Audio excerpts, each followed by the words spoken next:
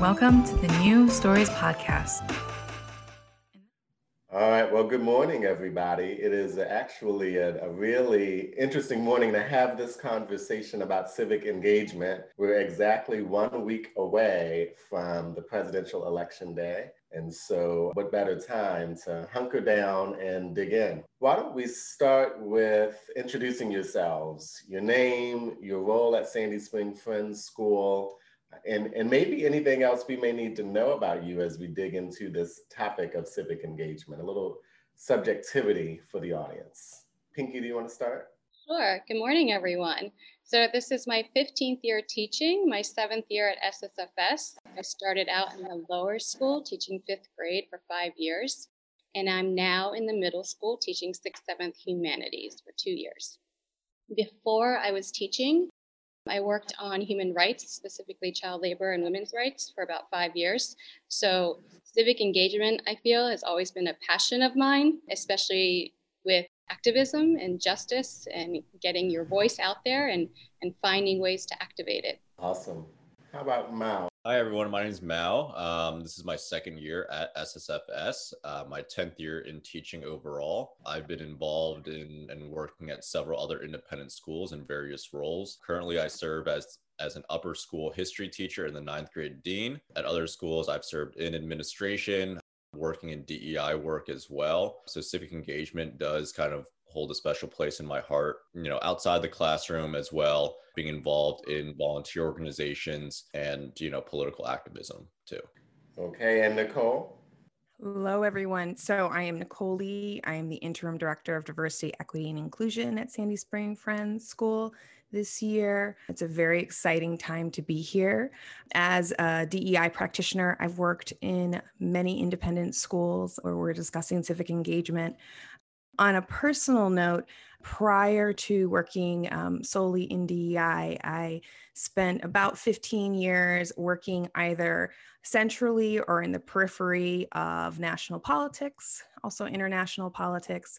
So it's an interesting time because everyone in my personal life and my past professional life are very, very busy on this election, getting out the vote, making sure that there isn't voter suppression. So I feel like in some ways I'm bridging the world of how we talk with our students about this and also what is happening state by state, locality by locality for this election.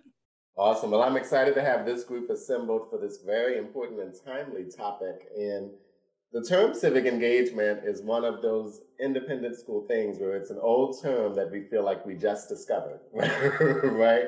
It's been around us for a long time, and yet it's the new buzzword. So why don't we begin with defining civic engagement? And when you think of civic engagement, what do you think of? How would you describe it to someone who's just discovering this term? For me, I think it really begins with who we are as individuals in our society, to see ourselves, our personhood, our identity, and our experiences as holding some really key information for the rest of society. So civic engagement is how we choose to express that in society. So we see civic engagement as folks of African descent in this country have led protests against police brutality, right? Really from a personal place. What have our experiences been because of our identities in this society? We see, I did a lot of work in Ferguson. I saw elderly white women who had never been to protest, bringing flowers, bringing food, showing solidarity in ways that felt right for them, expressing themselves in that way. And that was their civic engagement. So often when we hear people talk about civic engagement, we hear a lot of conversation about just elections, just voting. Yet it's really any time we choose to express ourselves, often through our specific experiences, when we choose to express ourselves and ask society to affirm something, to change, or to frankly transform. I love that. Does anyone want to add to that? Yeah, I'll add from a teacher perspective. So the way that I teach it to my students when we're talking about civic engagement is this idea of what are you doing to work in your local in broader community, right? So whether that community be your school, Sandy Spring Friends School, your neighborhood, your county, or more broader, your city, your state, and then the country. And maybe, some of the kids often talk about, what about the world, which is fantastic. And then once you're starting to think about all of those aspects, if you start to see something or hear something that's not right, how are you then activating your voice to make that change? Mm-hmm. Mm-hmm. No, I love that. So it's not synonymous with politicizing or political campaigning, right? Yeah. It's not one of those fancy terms for pushing your agenda. There's something different to civic engagement. Absolutely. So thinking about that, where we've landed on this definition of civic engagement, which I'm in full agreement about, it's how you think about what's going on in your context, whether your context is your home or as broad as the globe, and how you make changes for the good, not just of yourself, but everyone. In that context then, and even though it sounds obvious, let's dissect it. Why then is it valuable to teach civic engagement in our schools? And I would say specific to the mission and vision and values of Sandy Spring Friends School. Why is civic engagement so important to us? I think that civic engagement is incredibly important to teach in schools in general, not just Sandy Spring.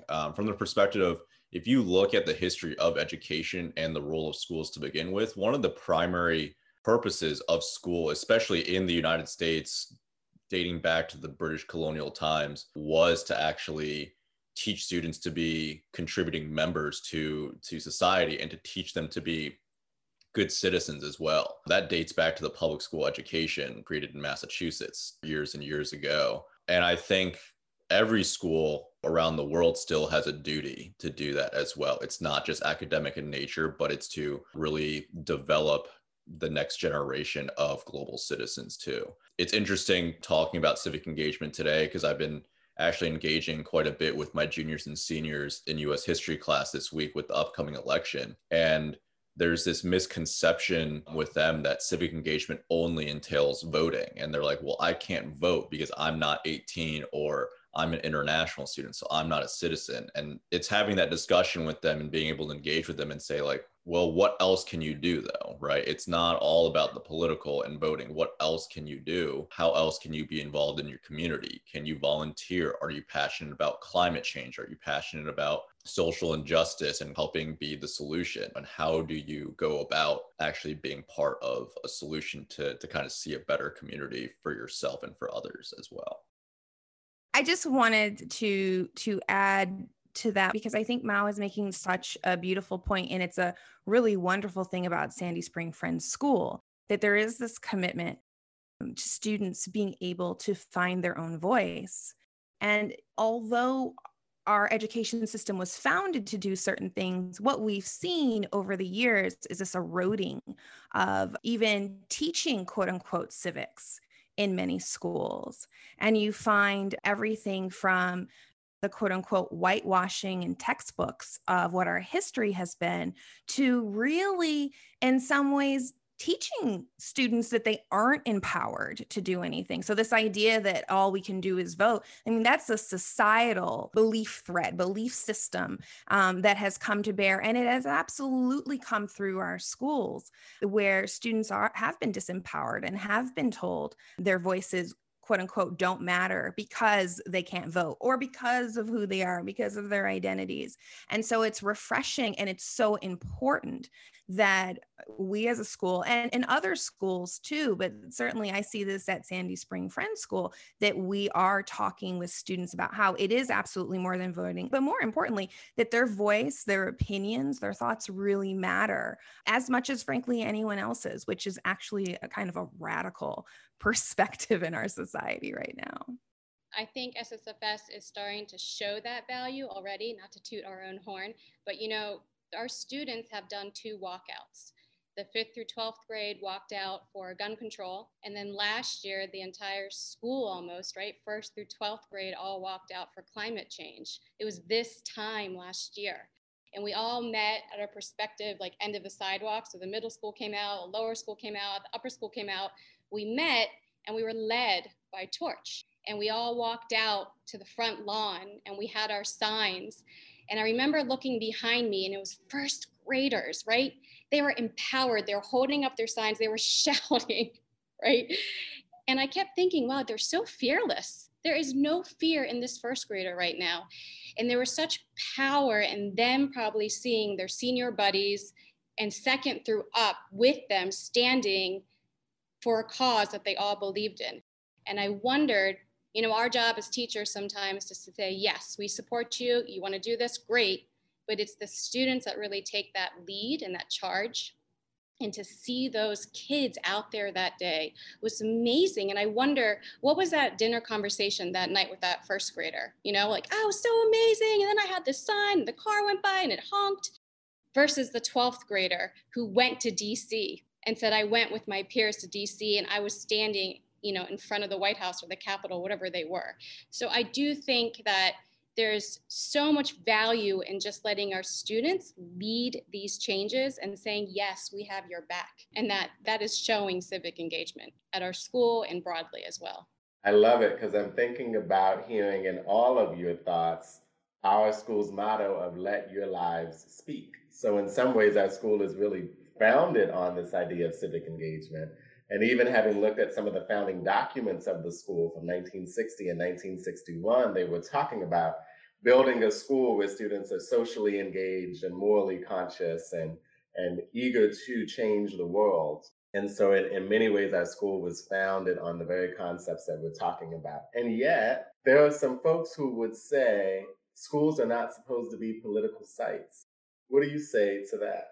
I'll jump in and do the boring part first, the legal part. As Rodney knows, I'm trained as a lawyer, and certainly a school that's an independent school is a 501c3 nonprofit, which means that it is not to be a partisan space. I think, though, besides that little point, I think that we have to deal with the reality that is presented to us. The day after the last election, I was working long-term. I was kind of embedded in a school. And I noticed something that I hadn't noticed in any other election, that so much of what we used to think about politics, like conversations we would have in politics about taxes, even about something like healthcare that does impact people's lives, but something a little bit more removed, if you will, we're no longer taking center stage with adults or with students. The issues that were taking center stage were really not political per se. They were really about who we are. So, for example, what race of people is bad or good? Whose quote unquote lives, but people were using the term lifestyles, right, would matter. These aren't political issues, not when you're living it, right? They're personal, they're values. And these conversations are happening in our school. And like many other schools, Sandy Spring Friends School values demand that we respect all people, that we see the light in everyone, that we understand that not everything is equitable, not everything is equal in our society, and it is our charge to do something, if you will, about those inequities, those inequalities. And so I hear people say schools shouldn't be political spaces. I think often now, whether they realize it or not, they're really also talking about, and schools shouldn't be places that hold values. And that simply isn't something that we're able to do and also fulfill our charge of preparing our students to be world citizens and to, quote unquote, let their lives speak. And so all this to say is that I think that we have to really examine what we mean when we say schools shouldn't be political, because in my estimation, it's really been the political discourse that has come to almost like snatch, if you will, ideas that have everything to do with who we are, what our values are, what we care about. And if we allow that to be put in like a no-go political zone, we will not be able to fulfill our vision and we won't be able to serve our students. And so I always challenge that notion. Sure, if we don't want to talk about hedge fund taxes at school, I can live with that. But the vestiges of racism, the impacts of gender discrimination, the impacts that this has on family structure, I don't think we can give that up. I'm going back also to Miles' point earlier, and I don't want to lose it. I want to actually highlight it. This founding of the public school system in American education, or I should say the United States education, was really founded by Horace Mann on the idea that we would be teaching civic engagement, that the reason why we needed, at least one of the main ones, public education that was compulsory, was so that every kid could learn how to do their best within and be their best for this American system of democracy. And so, in some levels, schools were really founded to teach civic engagement. But Nicole, you're getting to something interesting about rights. And so, I'd love for us to take a minute to parse out the difference between human rights, civil rights, and political rights. I feel like this is the group that can help tease that apart for some folks who confuse it, right? What would be the differences there, and why must we consider those differences? To me, Rodney, they're actually all connected. I get how you're saying they're different, but I think if you focus on human rights as a right that everyone deserves, I wish I could show you my classroom, right? I have these posters of human rights everywhere that the kids made. And then from there, we went into actually government rights and how your government impacts you and what do laws do to support your human rights. I was reading an article yesterday about this teacher in Wisconsin who wanted to teach Black Lives Matter. And there was an uproar that she did. And the superintendent came down on her, the school board did. And in that article, they were saying that 81% of teachers want to teach Black Lives Matter and 16% don't. That's school right there, right? And to me, when you're thinking about human rights, when you're thinking about justice, you're thinking about your kids in the classroom. You're thinking about what backgrounds they come into the classroom with, what their home life has been like, what they've experienced with their own identity and their identifiers. And I feel like if you do not do justice to that, you're not doing justice to your kids. When it comes to civil rights, then, I feel like that can back human rights. For me, they kind of go hand. I mean, all three you can make a connection. And with civil rights, you can be teaching that at age 3 or 4. I mean, I just read my daughter, Gracie, wants to be president. She's 4.5. And it talked about the civil rights movement. It talked about afterwards, like, why can't a woman be president? And why are you only seeing white men as presidents, except for Obama, of course. And so I think that you have to make these connections in the classroom, because I do think that kids make more of a connection with themselves, and that is human rights, right? Like, why does it matter who you love? Why does it matter if you look a certain way? Why does it matter if women still make 33 cents less than a man? And to me, those are all human rights. I'd love to geek out with you all for a moment, because this is an area of work that I feel really strongly about. Like, I know Pinky and Mao do as well in the classroom. But I just want to take us back for a second to the last century when the United Nations was founded. There was this understanding that there were some universal truths about what human beings deserve, right? And that was written, if you will, in the UN Declaration of Human Rights. And the Declaration of Human Rights was was real compromise, if you will. I know we talk about the compromises that were made in the US Constitution founding, but the compromises that were a part of the UN Charter founding, but also then this Universal Declaration of Human Rights, are also worth really looking at, because it shows this divide, and it's the divide that, Rodney, you're speaking to, around how we see human rights, how we see civil rights, how we see political rights. And there was a notion at the time that there were just some basic dignities all people deserved. All people deserved the right to have their voice, at least spoken, at least allowed to speak, maybe also to be heard. There was a right to life, right? There was a right for one to live under a government that didn't purposely try to harm them. And I'm saying this in particular because there were a lot of conversations about what sort of government did we need to have in order for human rights to be protected.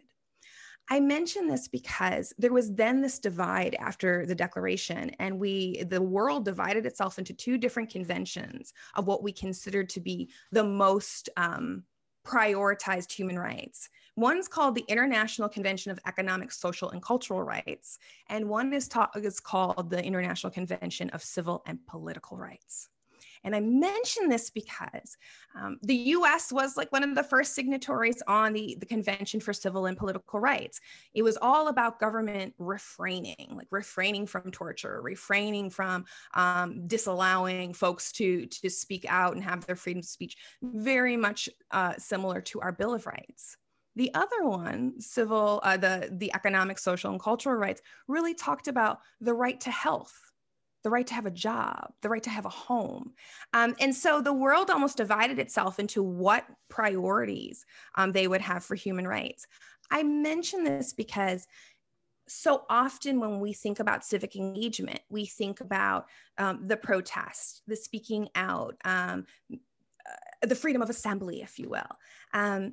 But also what's a part of human rights when we start to think multiculturally, internationally, is about the right to health, the right to get an education, the right to have a job, the right to live with dignity, not just to live, but to have dignity. And so as we're explaining human rights to students, I know that I really enjoy making sure we talk about this full breadth, because it then allows them to see their civic engagement a bit more broadly, not just, I'm going to speak out on an issue or I'm going to sign a petition, but also I'm going to become a doctor because I want to make sure that everyone has the right to health. I'm going to become an architect because I want to build sustainable housing. Like it expands our horizons as to what we think about what human rights are, what civil rights are, right? And what political rights are. I think one of the greatest political rights really is to fight for these economic, social, and cultural rights. When you get right down to it, like when you look at, and I was a part of this process, when you look at what Black Lives Matter or the Movement for Black Lives has put out regarding what they want to see from the United States, police brutality is one point of, I believe, 11 or 12 at this point. The rest of them are the right to health, the right to economic prosperity, and all of these other things. And so I think from the process of how the United States thinks about rights, we've almost gotten lost in just the quote unquote political side of rights. And as Pinky has said and Mao has said, it's so important to give our students like a full understanding, a full breadth, if you will, of what's possible and what sort of society we could be. Yeah, I want to add on to that because I think that there is a general kind of misunderstanding of the three for sure. From my kind of history teacher perspective, I often view human rights being the basic necessities, right? That often we overlook. So things like, as Nicole, you had said, a right to healthcare, a right to education, a right to work. Those are things that we often don't think about. For so long in the news, we heard about the people from Flint, Michigan not have clean drinking water or potable water that they could use, right? That is a deprivation of a human right, water. Coming from the history teacher perspective, civil rights being more so, to me, those kind of social freedoms and equality and equitable experiences, right? We know that we should all have a right to education, but when segregation was going on in schools, that was not an equal opportunity for Black students, period. So civil rights being that kind of equal opportunity and that equitable experience to receive a high quality education, just like what other students were getting during the civil rights era. To me, we should all have some sort of involvement and having a say in the political establishment as well. Being able to participate in the political process, whether we choose to vote and then have the right to vote, when we're 18 years old here in the United States, or whether we decide to run for local city council or maybe be a congressman one day. Political rights allow us to participate in the process and the political establishment as well. Nicole, I just wanted to let you know that we open up with the UN Declaration of Human Rights in 6th grade every year. And I tell them that the US is the only country that has signed it, but not ratified it. Uproar in the classroom when that happens. And we start right there with that conversation. We start talking about human rights. That's amazing. That's so important. I mean, when you think about 12-year-olds having that understanding and being able to say, like, this is important. Why haven't we done this? That's so great for our young. I mean, we have adults that are running whole districts, right, in counties right now that don't know that, right? Imagine if we had a world of Sandy Spring Friends alum running things. It would be pretty amazing. So interesting, because this moment we're speaking in right now has such a crossover between human rights, civil rights, and political rights, whether we're talking about the election, whether we're talking about the pandemic and how that's playing out, whether we're talking about this racial unrest and civil unrest in our country. And so I'm glad you've helped us to tease it apart. And just to reiterate what y'all are saying, I'm thinking about it through the thread of American history and slavery, where human rights would be, right, the right not to be a slave. We believe that's universal. There should be no one on the planet who is enslaved by another person, right? And so when slavery ended, we solved that issue of human rights, but they still didn't have political rights, which under what Mao is saying, the right to vote. That's a political right. Black men and eventually Black women and women themselves got the right to vote, but they were still missing, according to what y'all are saying, civil rights, which is how am I treated when I'm out in this country doing my everyday business, right? And those three things are often intertwined and interconnected, but important to tease out, especially for young people. Just to your point, Pinky, about where you start to sparse out with the sixth grader, here's this thing that we all can agree to, and yet our nation didn't sign it. And who is the arbiter of these rights? And that's where you get civic engagement and why it's so important in the current context. And thinking about a kindergartner needs to understand that, as well as a 12th grader, and that kids are all about their rights, right? The developmental age of a kid is all about what's appropriate and what's fair to me, and what can I do and what can I do, and what can you tell me to do versus what can I decide to do for myself. And that's how they build their development all the way up. So I'm so excited that we're having this conversation.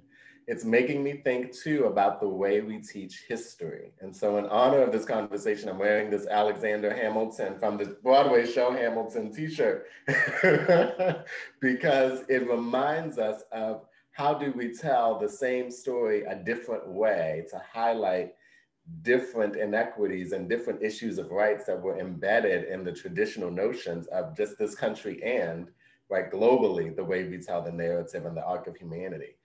As teachers and educators, what do you think is the role of a school in reshaping the way we even teach history and the evolution of rights in this country and the world? Why is it important that we examine how we teach even before we get to the what do we do with what we know? I think, especially in a history classroom, it's incredibly important that we are looking at history from multiple identities and multiple perspectives. That is incredibly important. You know, historically, the US education system, and I've certainly been guilty of this myself, especially early on in my teaching career, the concept of curriculum violence and kind of how we only highlight certain things because that's what curriculum has said, or, you know, that's what has been taught and that's how it's been taught historically. So only teaching slavery in one way or teaching about African-American history in one way and not looking at it from another perspective. And I think that we really need to consider the amount of harm that can be done to students by only looking at it from one perspective or one point of view. So instead of teaching just solely, let's say, slavery and saying, oh, this is African-American history, it's like, well, after the Reconstruction era, you actually saw some of the highest rates of Black political officials at the local, state, and federal level at rates that we don't even really see today. So I think paying attention to how we are structuring curriculum and kind of overhauling it to an extent. I think the other thing too, and this is going to sound kind of odd for those that aren't familiar with the term, but moral reframing and the idea of we have a moral empathy gap, I think, just naturally as humans, because we come from all different walks of life, because of our different, you know, identities, so on and so forth. And I think it's really important for us to kind of morally reframe as teachers, as educators, and help our students to try to morally reframe as well. So looking at issues from our audience's moral underpinnings and values and not just ours. That's not an easy thing to do by any means, but it starts with us to understand where our moral values and convictions are and why we hold certain views, but also seek to understand the others as well and understand that when we are trying to engage in scholarly debate and discourse, the idea of we should be seeking to understand and persuade based on our audience's moral underpinnings and values. I really agree with that, Mel. Thank you for sharing that. I also think going back to textbooks, it's really important to know that you can't be working with the same curriculum or textbook every single year. It just doesn't work that way. Teachers should be lifelong learners, just like our students.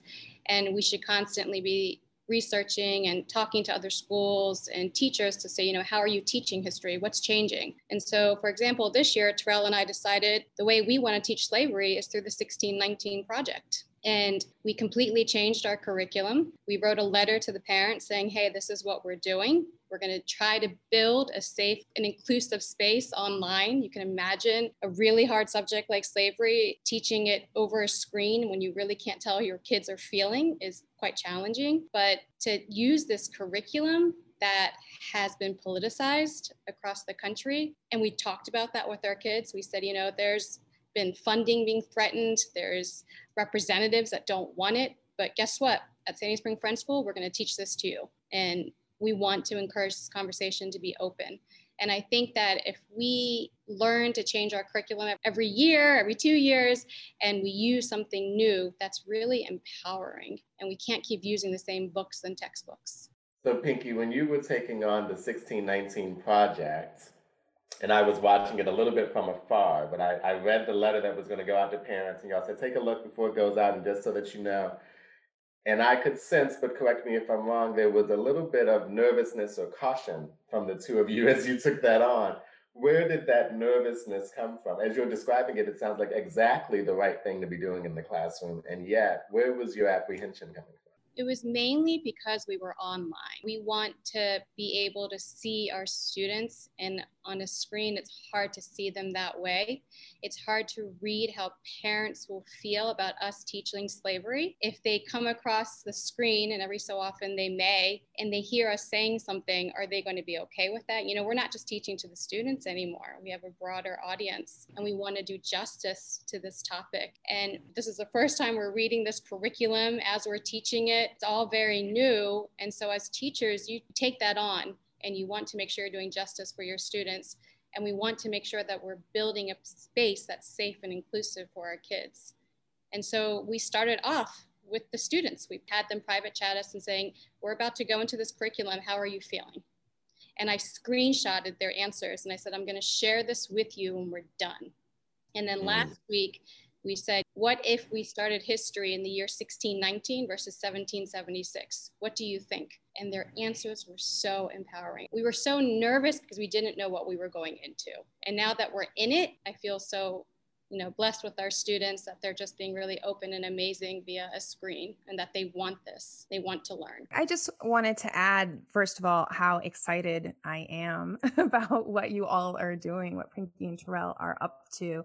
And I think it's so important. I think a part of what you all are undertaking is a paradigm shift. And even though we know that this country has been made up of people of many different races and ethnicities, for centuries, we have quote unquote satisfied or not willing to have a whole uprising over how our history is taught. We've been okay with some folks, because of their race and gender, specifically white men, being the stars, if you will, the leading actors in the American play, if you will, and the rest of us having bit parts and being supporting characters. And with 1619 and so many other things that you all are doing, you are flipping that around. And so as I'm hearing you talk about, like, in real time, as people are hearing this, we're going to hear some decentering of particular narratives that maybe parents were taught or have just kind of assumed are the way things are. We're going to hear that decentering. We're going to be recentering other ideas, and some of those ideas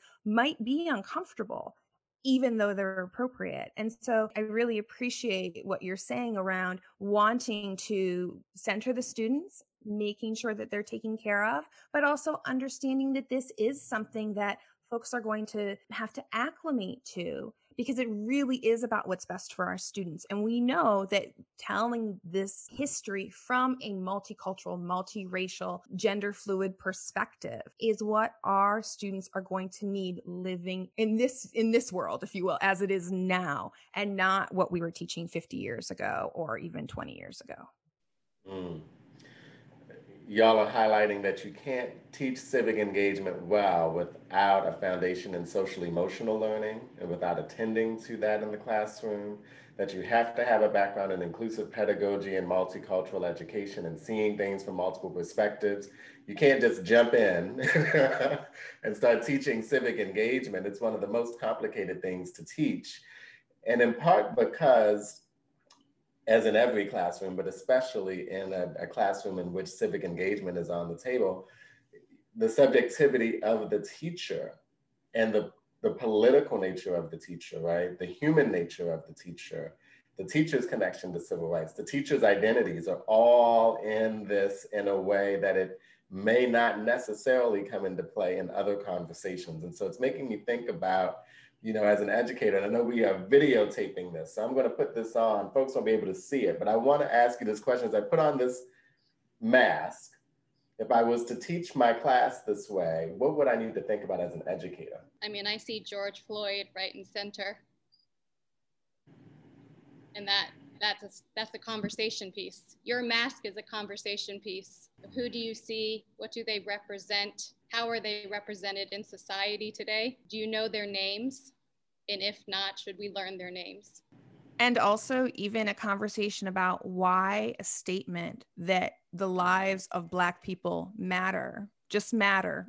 Like, there's so many other words that are so much more powerful than matter, but just that they matter has drawn all of this ire. Because if we just go back to the words aren't all that controversial, or shouldn't be. That should be okay. So even being able to have a conversation, if a student were to say, like, why are you wearing that mask? What kind of conversation could we have about what the words mean? And then what's been attached or assumed about the words that maybe we need to think about. And I think definitely with a mask like that, we often need to consider the thought minority in the classroom as well, those that don't necessarily agree or see things the same way that we do.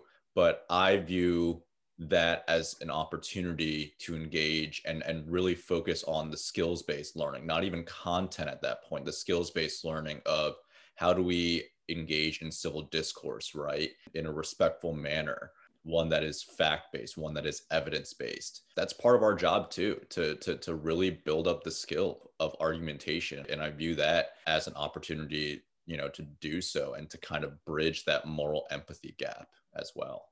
So the mask itself has become politicized, whether you're wearing it or not wearing it, whether it's an issue of human rights, civil rights, or political rights to wear the mask or determine if you're going to wear it. And then the mask also has messaging that people are layering on top of it, right? It's become a conversation piece. And I'm thinking about the role of the educator in using, showcasing, discussing their own political thoughts, political orientations, their own belief systems in these conversations around civic engagement. What do y'all think about that? What's the role of the teacher as a human being in the room with a perspective? And when is that shared? And what are the repercussions and the benefits of a teacher being fully human in the classroom? Feels like a trick question, Rodney.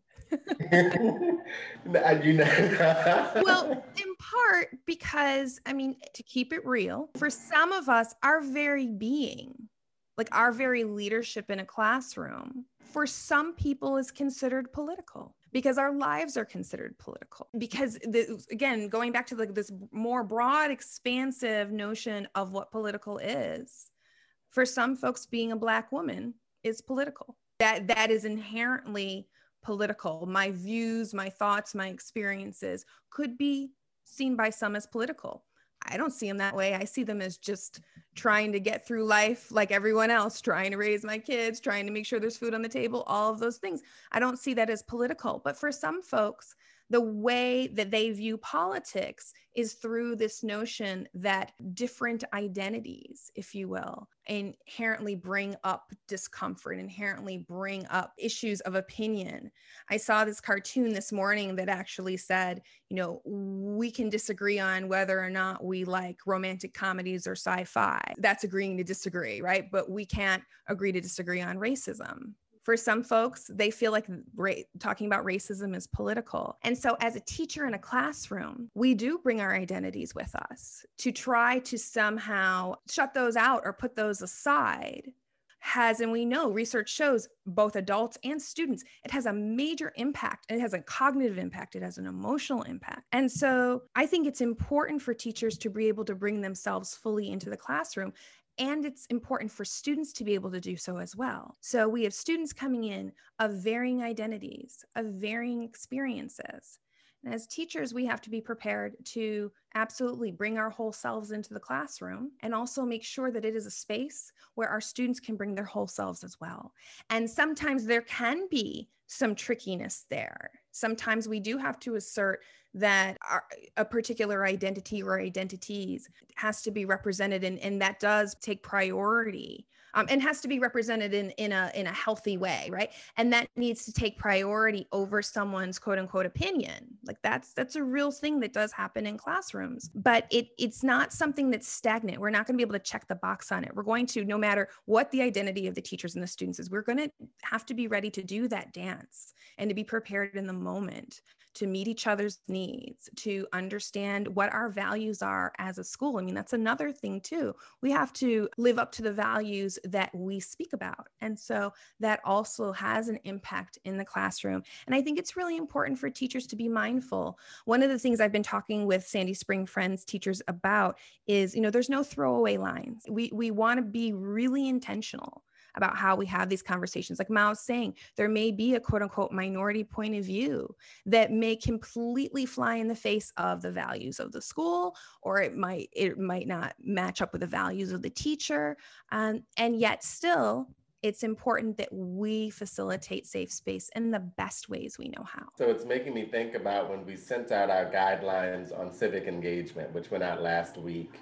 And it was our attempt to give some norms for engagement, ways in which we're going to have these pithy and layered conversations, and also some things that we were not going to do. And in that document, we struck the difference between a political statement, if you will, or a statement about civil or human rights, and a statement that demeans the values or dehumanizes other people. And we said one statement is in and one statement is definitely out. So I'm thinking about back to this Black Lives Matter face mask that I put on. And if I'm an educator and I put that on, we had that discussion that Pinky's talking about. And then the next day, one of my students comes in with an All Lives Matter face mask. Is that different?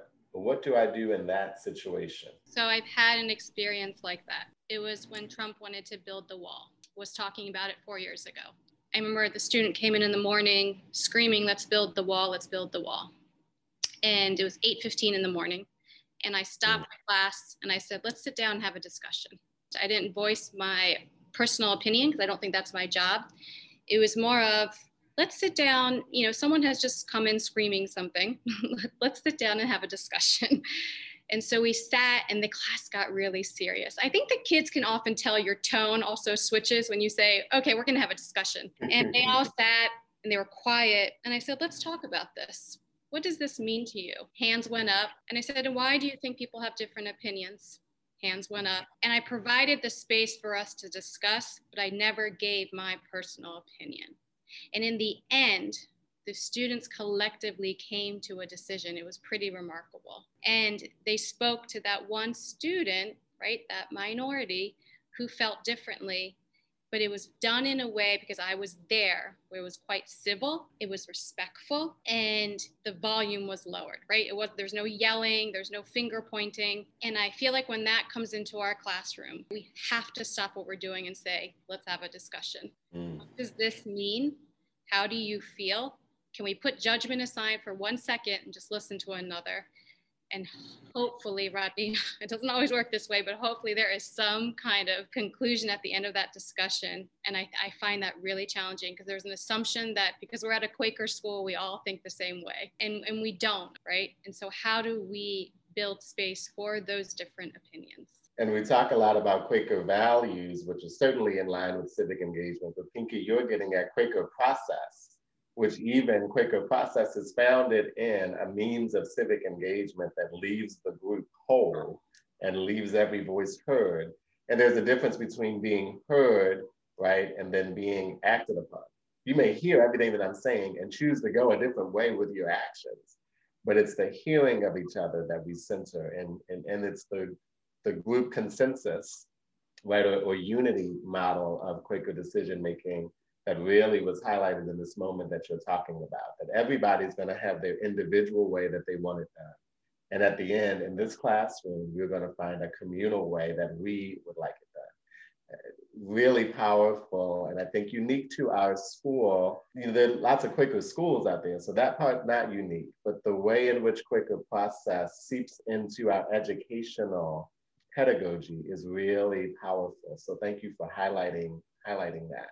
As we're wrapping up this conversation, I mean, just so much to unpack and so much to talk about with this, especially 1 week away from a very controversial election in which civil rights, human rights, political rights, civic engagement are all mixed up in here. And so I guess I'd ask as my final question, what's the role of a school in any national election, and especially in one as critical as this one? So I think I can say this fairly succinctly. The role of the school is to ensure that we do our part to make sure the social and emotional needs are met of our community.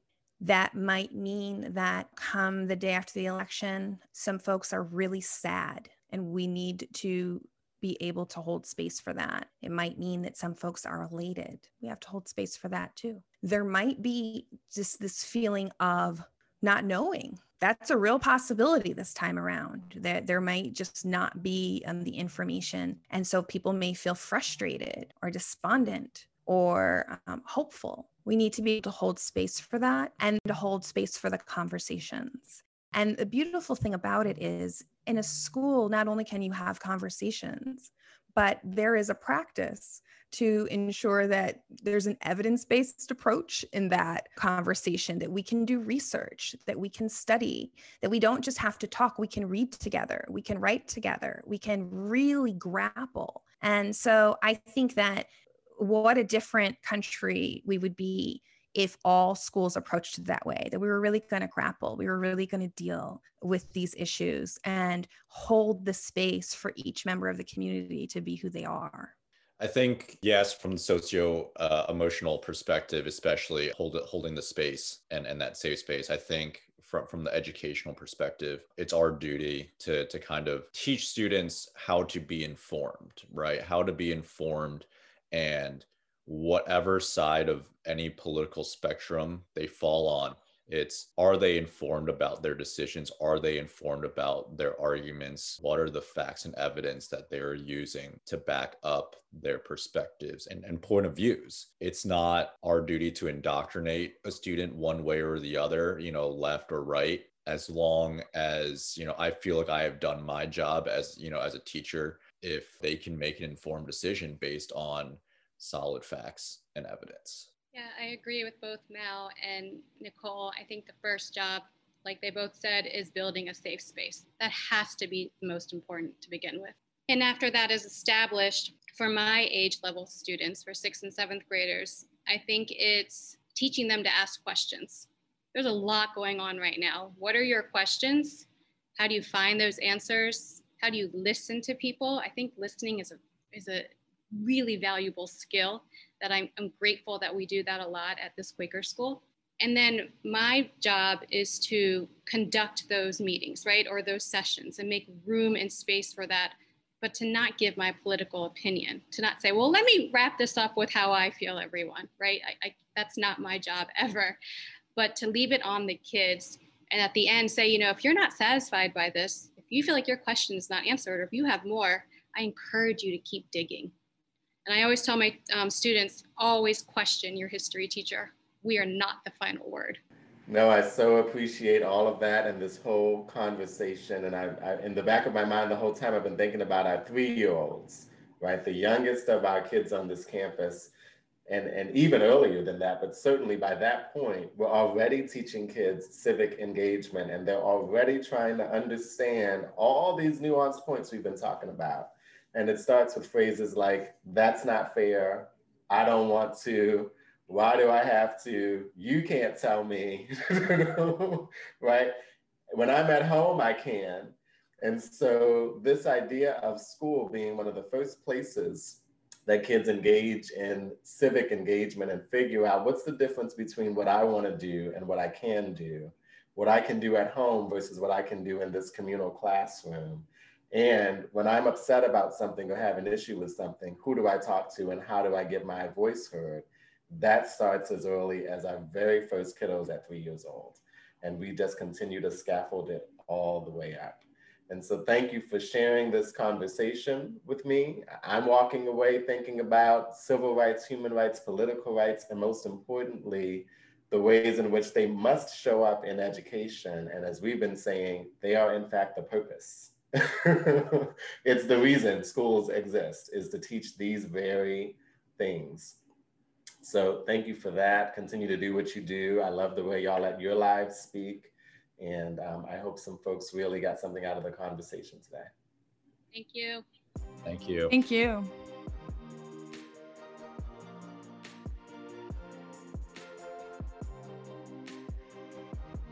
Thank you for listening to this week's episode of the New Stories Podcast.